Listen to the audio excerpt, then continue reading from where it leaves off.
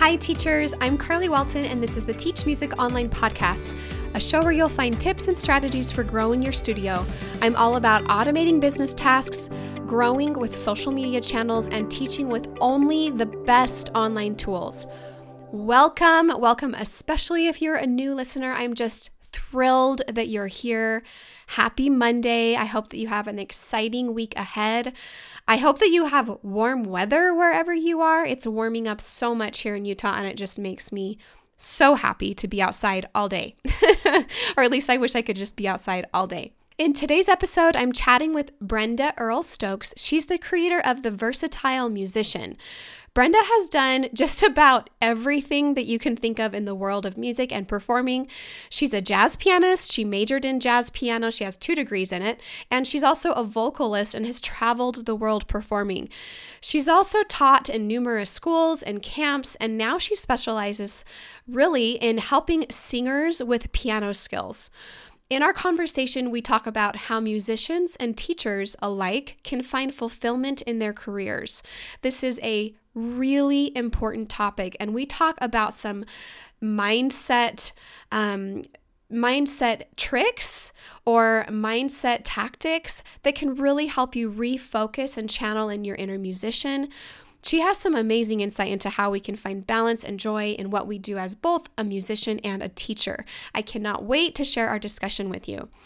Our Teach Music Online review this week comes from one of our TMO members who said this: TMO has opened my mind to the reality that we as teachers can teach anywhere.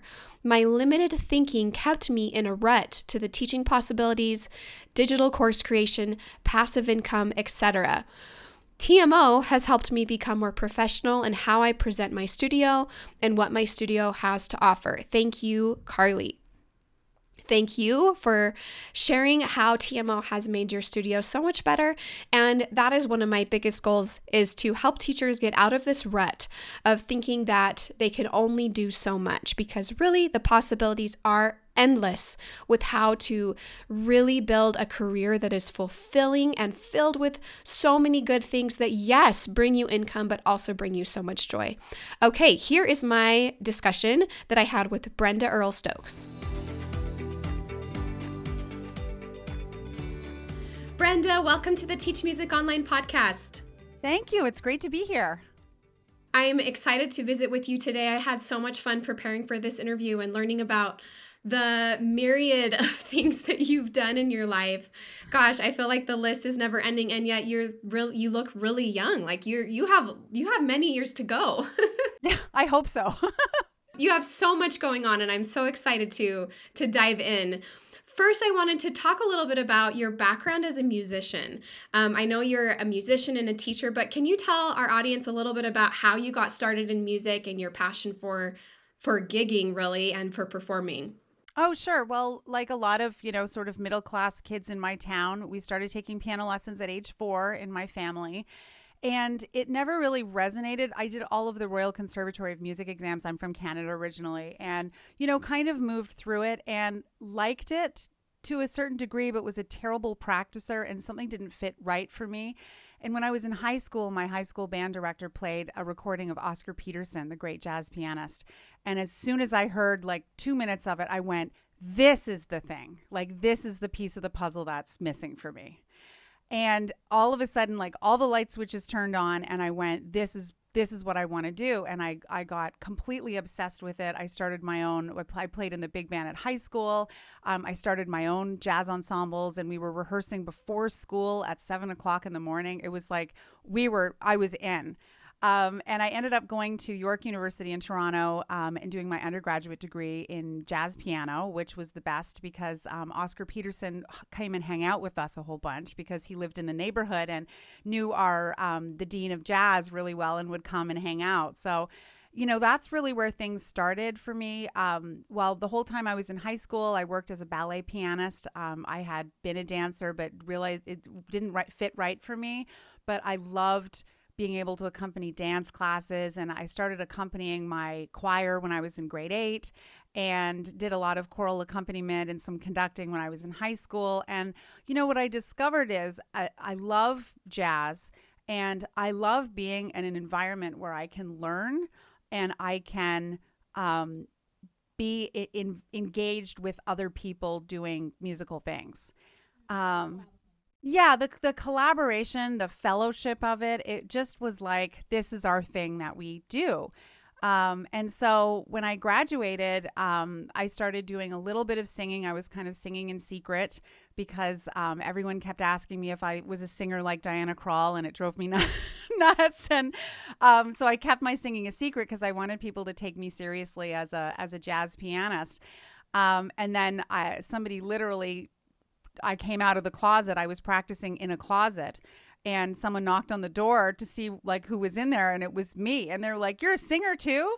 And so, there were a lot of kind of things that kind of came about. I continued for several years as a ballet pianist in Toronto while I was performing jazz gigs and doing all kinds of things. And then I had a chance to go on a cruise ship. And I joined a cruise ship as a sing-along piano bar entertainer, playing pop music, which I had never done before. They got me the gig because I told them I knew what I was doing. And so when I went out there, I learned a ton of songs and, figured out the gig. And so, that's been kind of the theme for my entire career, is being curious about something, signing up for it, figuring it out, and, trying to make it work.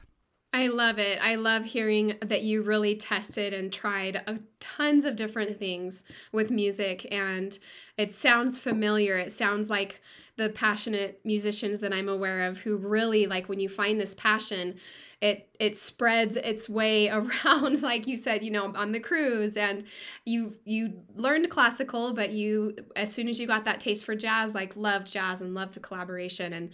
And then you were a singer as well. Like, it's so neat. At what point did you feel inspired to start sharing that gift as a teacher? Was it at a younger age or later in your career? It was later. So one of the reasons that I got into ballet accompaniment because like a lot of my friends were finishing their undergrad and they were going and teaching. And I really felt that I wasn't ready for an output. I was still in input mode. And, I definitely feel like all of us as musicians and teachers go through that. It's time for input. It's time for output. I was ready for more input. And so my, paying the bills kind of thing that I did was ballet piano, because I was playing, because I didn't feel ready to share the teaching yet. And it wasn't really until I got to New York. I came here in 2001, and then 2002, I started my master's degree at Manhattan School. That opportunity started coming up, and I realized that I was going to have to learn to make a living very quickly. I was an adult person and I didn't have a trust fund. It was time to get to work. And I got hired for the Midori and Friends Foundation, and they said, "Hey, do you want to teach some elementary school choirs?" And I went, "Sure." And it was so amazing to get to work with these like little kids, and for me to bring my kind of creativity from, different things I'd done in ballet classes and movement exercises and singing. And, I really got the bug for it because I had the taste for the creativity aspect of it. And that was really the first teaching that I did. And that was in my mid-20s.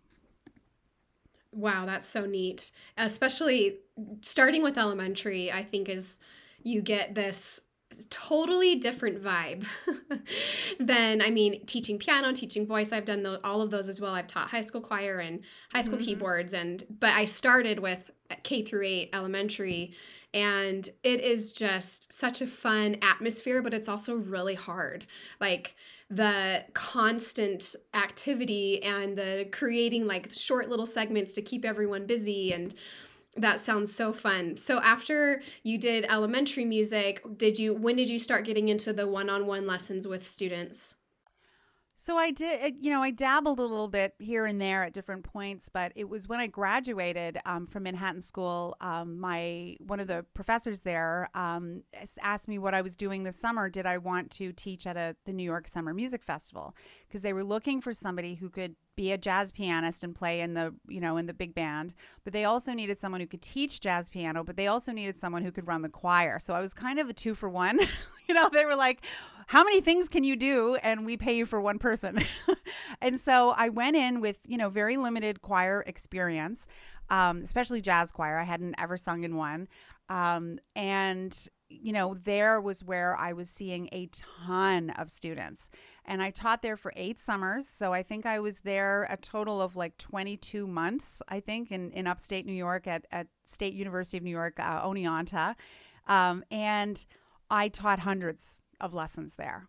And for a lot of the lessons, they were exactly the same because they were kids who were coming to camp to experiment with jazz, had never played jazz before. And a lot of times I had 4 half-hour lessons, maybe 6 if I was lucky, if they stayed for more than 2 weeks, and to teach them everything they needed to know to go back and play in their big band. And, it sounds like teaching the same lesson over and over again would be boring, but what I was actually doing was refining, how do I do this? Like, what do they really need? How can I get this done quicker and quicker and quicker and more efficiently? So, in the middle of, the first couple of years of that, I really refined, how do I get this information across to people in the most efficient way? So I have tried every single thing, and I now know the best way. Well, that's made me curious because I would love to see what the best way is. I love lead sheets and accompanying and, playing with a trio, and I'm not great at it. I mean, I would not go out and like look for opportunities to do that, but I think it's for me, it's just a kind of a creative outlet to improvise and to think of new ways to play. It's amazing that you can study music as long as you can, and then, or as long as, I don't know. I feel like I've studied for a long time, but when it comes to that, I feel like such a baby in that. Yeah, and you're not alone, a lot of people think of it as like the final frontier. It's like, well, I've done all this other stuff. What about this other realm? And it was really fun. And there were some kids that were in that, they were high school students who ended up getting into it the same way that I did when I was a high school student, and they ended up majoring in it in college. Like, they had no intention of doing that, and it was so meaningful to them these summers that, because we all as teachers know what can happen when you have those intensive environments, and it was really incredible to see people say, wow, like, this is really what I want to do. It was really like fun and felt like full circle again, the circle of life kind of stuff. One of the things you focus on in your coaching and your teaching with adults now as musicians is, I think you mentioned accompaniment skills, right? For the singer. Yeah. Can you tell us about that and why it's become such a big part of what you do and kind of the need that you found in that area? Absolutely. So, I got very interested and very engaged in vocal pedagogy. I went into that whole realm and got certified in a method and was spending a lot of time with my singer friends, really in that world that I hadn't really spent that much time in before. And one by one, my singer friends would come to me in secret and say, I took 4 semesters of piano in college and I can't function. Like, I feel like a loser. I have so much shame around it. And we're talking like dozens of singer friends coming and taking lessons with me. And I realized that this was a problem, like a really, really big, substantial problem. And so just like my jazz lessons in the summers, I started to see like, what skills do singers actually need to support their work? How can I give it to them as efficiently as possible? And it kind of turned into a method. And then in 2018, I got the idea, like, I teach the same first 12 lessons to everybody. What if I took those 12 lessons and turned them into an online course so that instead of somebody having to pay for 12 lessons, they can pay for, $100 to learn all of those lessons as a way to help them to gain those skills. And 400 people showed up for it, like right off the bat. And it turned into a whole, like within a year, there were 400 people going through all of this. And I was like, wow, this problem is bigger than I thought. And so what has turned into one of my specialties is I teach piano for singers. Like, what skills do singers need to support their work? And so all of my singing students end up playing piano. And then interestingly enough, all of my piano students end up singing. So it's kind of a one-stop shop for building that world out. What is some of the feedback you get on this course that they go through initially, where they're learning those like basic skills as a singer? What are some of those like aha moments they have, or breakthroughs where they couldn't get there before, maybe in their college classes? I think the biggest thing is that in a lot of the college classes, the piano courses are being taught by pianists, which makes sense. Except when we're training pianists to be pianists, they need a certain set of skills. As pianists, we know what those things are. It's, hands together, sight reading, it's hand and exercises, it's scales, two hands together. But singers don't need that. Like, what do singers need? Singers need to be able to play voice exercises in 12 keys. Singers need to be able to play chords and do faking. They need to do some sight reading, but it's mostly just melody lines. And so what the great majority of people have said is, this is the stuff I needed to learn. Like, this is the laundry list of things that I needed to cover first. And so that's been the feedback of, like, why wasn't the class geared towards singers? And honestly, if I hadn't worked with all of those singers, I probably would have taught them the way that I was taught. But again, I was being trained as what I call a capital P pianist, right? Not a pianist, a vocational pianist who is playing piano to support other work. So I think that was really what was kind of groundbreaking about what I was doing.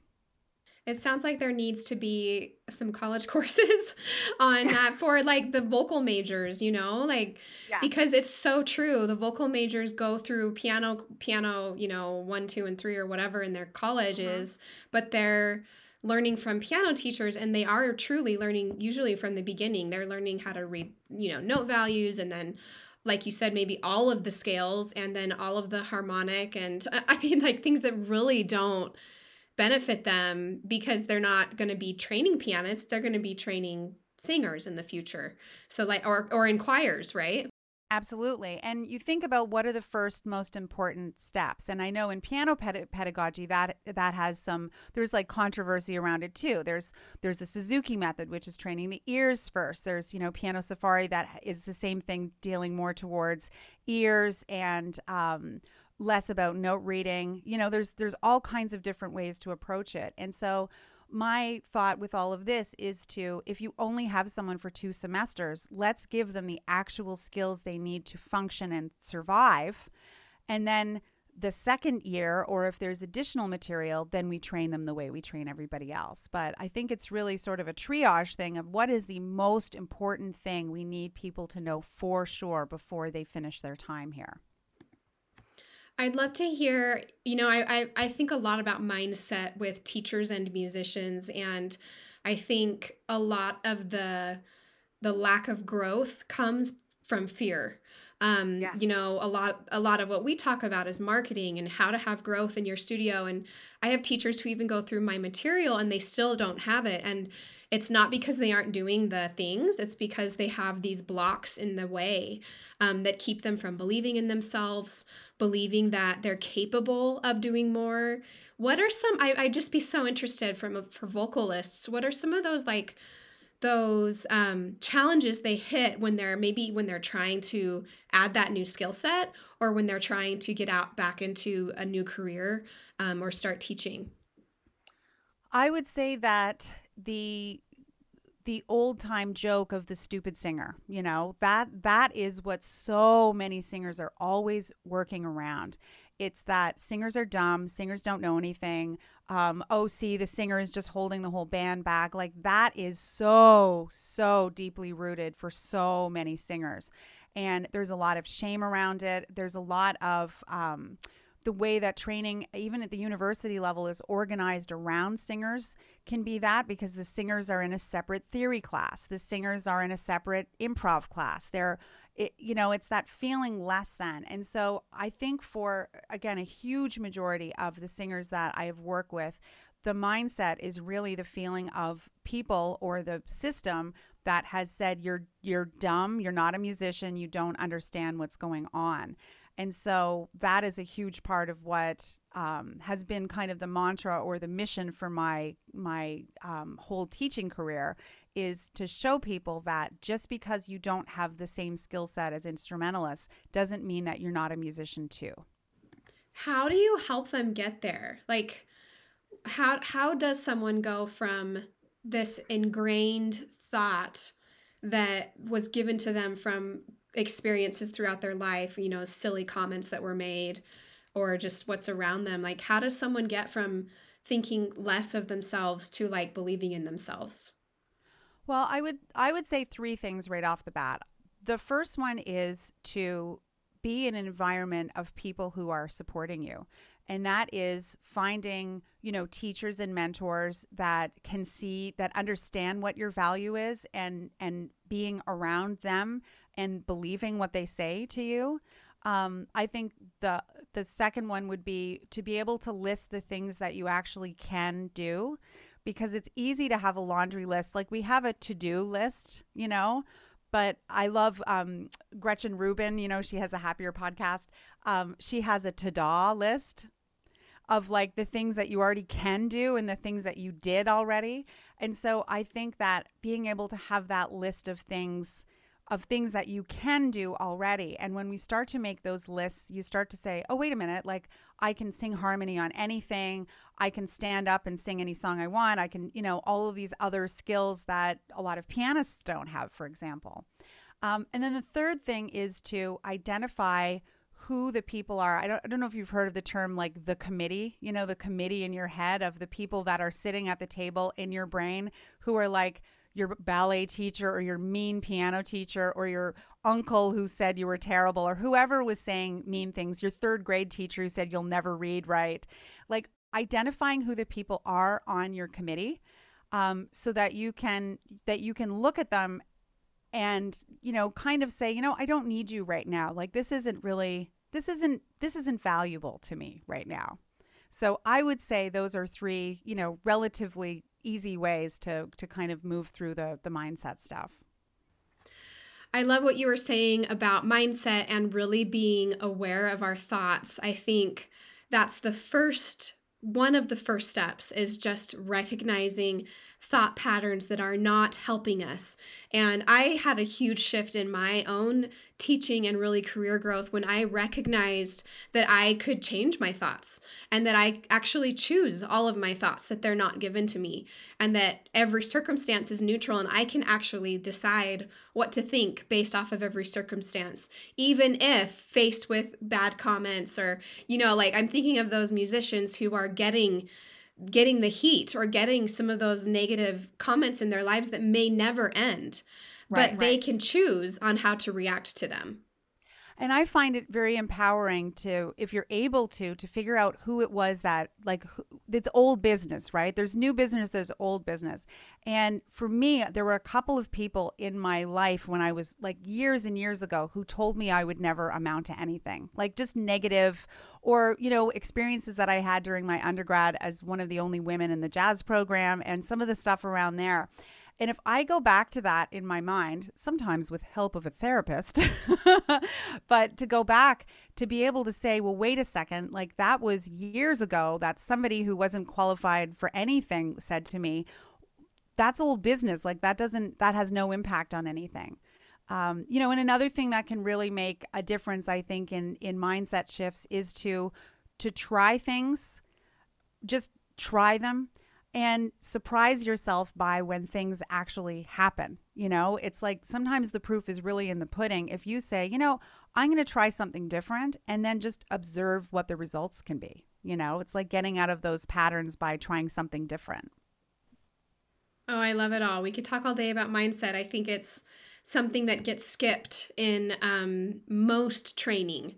Is mindset, with the issues that teachers have with growth specifically, we tend to jump to like, are you doing this? Are you doing this? And we forget to say like, what are you thinking actually? Like, what are you telling yourself? Because whatever you tell yourself is what happens. And the more you tell yourself, you can actually, as a singer, you can actually accompany yourself and really no one would ever know. Like you can do all of these things that you think you can't. Absolutely. Absolutely. And then, that's again where it's helpful to have people around you who can support you, a community of people or a teacher or a mentor or a coach to be able to say to you, you're doing that thing again where you think you can't do it, but look at all the evidence that you have done it, like look at the things that you have done. And, you need a community of somebody around you to be able to help you to see it. I need it too. Yes. There's probably a teacher listening who is teaching and has kind of lost some of that, what they think is that their inner musician. Maybe they're mostly teaching and they don't really have as many opportunities to perform or play. Do you have any thoughts for that teacher who wants to bring maybe some of that back into their life and how they can incorporate some other things to add some versatility to what they do? Yes, for all of us in the last 2.5 years of our life, I think the burnout level is real. And so I think even before you go on to try some stuff, like it's good to find places in your life that you can edit things out so that you have space for rest. You and I are both parents, so certainly that's at a premium for us. But I think being able to find some space for peace and rest is one way to get the fire burning a little bit, because if it's not enough, I don't think, to say, oh, you should try some jazz or try something different. I think for me, especially, this has been the case even more very recently, to give myself some space to rest, to have thoughts, to watch my thoughts go by, to sort of be thinking about things at my own pace is a lot of times what makes a difference for me to be able to get back into things.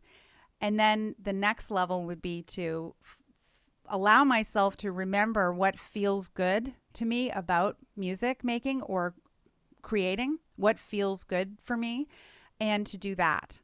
And so while I know I quote unquote should probably go back and play some Bach preludes and fugues, because that's a great way to get my chops back in shape, what really feels good to me is if I play and sing a bunch of 80s covers, because I know that is like a one-way ticket to like good vibes all around. And so even though that feels like, oh, it's a waste of time or it's not going to get me to the next thing, what it's doing is it's nourishing me. It's making me feel good and relaxed and enjoying music. If you go to my Instagram feed, the last several weeks, I've been posting an awful lot of 1-minute reels of me singing 80s covers and just for fun.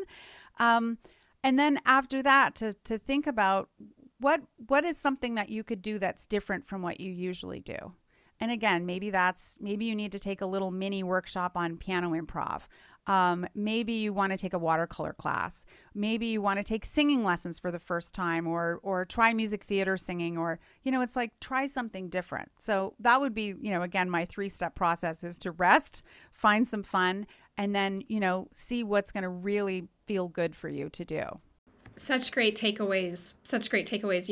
I was discussing similar thoughts with Tim Topham a few weeks ago, and he had said something very similar, to make space for other things, like for maybe reading a new book or things that maybe aren't even like professional development, but that allow your mind to go somewhere else, because we're so overwhelmed in our work all the time that it can actually block you from that creativity. And I actually had the thought, I wondered, do you have any kind of meditation or yoga, or like when you said, you allow your thoughts go by, what kind of things do you do to like allow that space? Or is it just simply, not having any noise? It's finding time by myself, because of course the last 2.5 years I have not been alone ever at all, because I'm always either teaching or with my family, because we, on lockdown and everything. But what I've discovered really benefits me is to have time either by myself at home, or time where I take myself to Central Park. I live 4 blocks away, as I told you before the interview, and go on long meandering walks where I'm not listening to anything. I'm not thinking I'm just allowing my thoughts to go, to notice the birds, the trees, to let my thoughts go through, and just to kind of observe where that goes. So I guess it's kind of a walking meditation. I also find for myself that clutter clearing is a good thing. Like for me to go through the apartment and just get rid of old books and things and put things away, that is another place where I find an incredible amount of just kind of relief, like simplifying my surroundings. So many good takeaways. And, it was partially a discussion I wasn't anticipating, but a really needed topic and refresher for all of us as musicians and teachers to allow ourselves that time to re-energize and to remember the musicianship inside of us that inspired us to teach in the first place. I often think about how we are infusing in our students this love for music, and how it can be empty if we aren't loving music. Like, if we're wondering why students aren't reacting or aren't actually going home and practicing, it might start with us and with our inner, I don't know, like spark, which it's okay that it comes in waves. Like, it's only natural that we go through seasons in our life where we aren't playing all the time, but I think it's worth bringing it back. Absolutely. And but this past weekend I went to an event for the National Association of Teachers of Singing, our local chapter, and it was a wonderful she's a singer and a acting coach, and she did all these acting exercises, and we were in the middle of the park with our arms over our head, like whooping and like crying and laughing and doing all these crazy sounds. And I walked away from that saying, like, this is exactly the kind of stuff we need to be doing. Like, I don't always need to be in a, like, what's a better hand position. That may not be it. It's like also finding time for play, that there are lots of sources that we can draw from to teach from, that it doesn't have to be exactly on the page of what we teach. It can be, borrowing from other styles, other art forms. And the better that I feel, the more relaxed, the more connected I feel to myself, the more that I can care about and take care of the people that come into my studio. So if I'm relaxed and present, then I can help them to be relaxed and present. And if they're not relaxed and present, like, it doesn't matter what I'm teaching them, if they're all over the place, and I am too. So I feel like those are all things that make a difference. Yes. I'd love if you could give us a little overview of your membership. Tell the teachers listening what you want the focus to be inside your membership, and what are some of the favorite courses and resources that you have in there that people are really enjoying.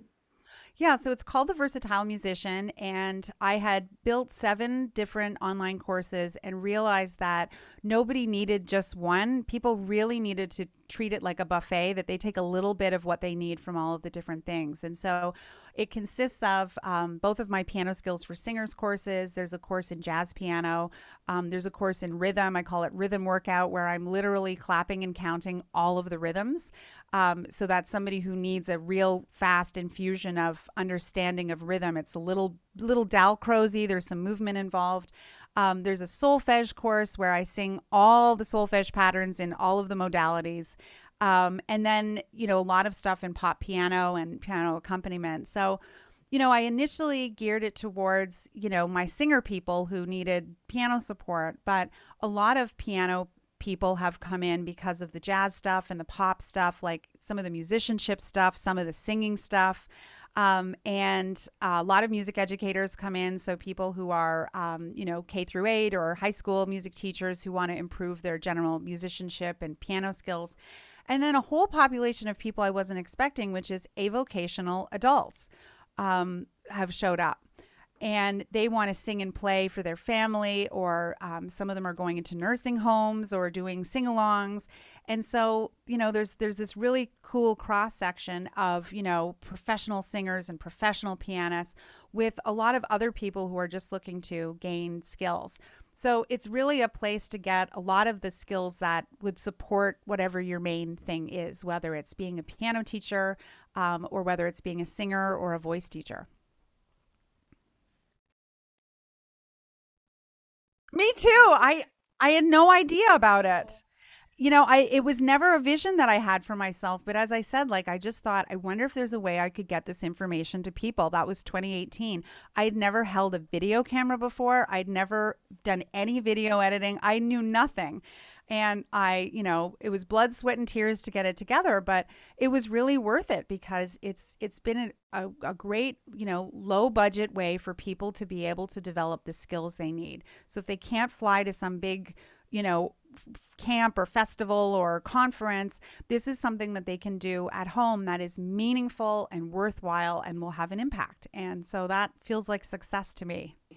It's so fun. And it is really so great to be able to impact people in such a variety of ways. I love it. And you are really fun to follow online. So tell us a little bit more about where teachers can follow you and get more information on what you have to offer. Oh, sure. Well, my website is pianoandvoicewithbrenda.com. And on there, I have like 200 blog posts full of all kinds of really fun stuff. Lots of video stuff. I have a YouTube channel, which is Piano and Voice with Brenda. And again, I have like 200 videos on there of all kinds of crazy stuff. There's a series that I have of me singing contemporary pop songs in movable do solfege, which is, I guess what people do. And lots of fun stuff on Instagram Reels too. And I'm Brenda Earl Stokes on there that they can follow me. That's how you can get a hold of me. All right. Thank you so much, Brenda. This was so fun having you. I'll have to have you on again soon. Oh, would love to. Thanks so much. Who is your business coach? If you don't have one, I would be so honored to be your coach. I created a virtual course and coaching membership called Teach Music Online that I want to invite you to join me in. With 60 plus videos, online teaching certification, monthly live group sessions, hundreds of hours of recordings, and online forums, you'll know exactly how to create a thriving online business that gives you the flexibility and freedom that I know you deserve. Plus, you'll have the support of hundreds of like-minded teachers along the way. So when you're ready to really take what you're learning on this podcast to the 10x level, then come check out the Teach Music Online membership at teachmusic.online/membership. Thank you so much for listening. I hope that you have an amazing week. And as always, happy teaching.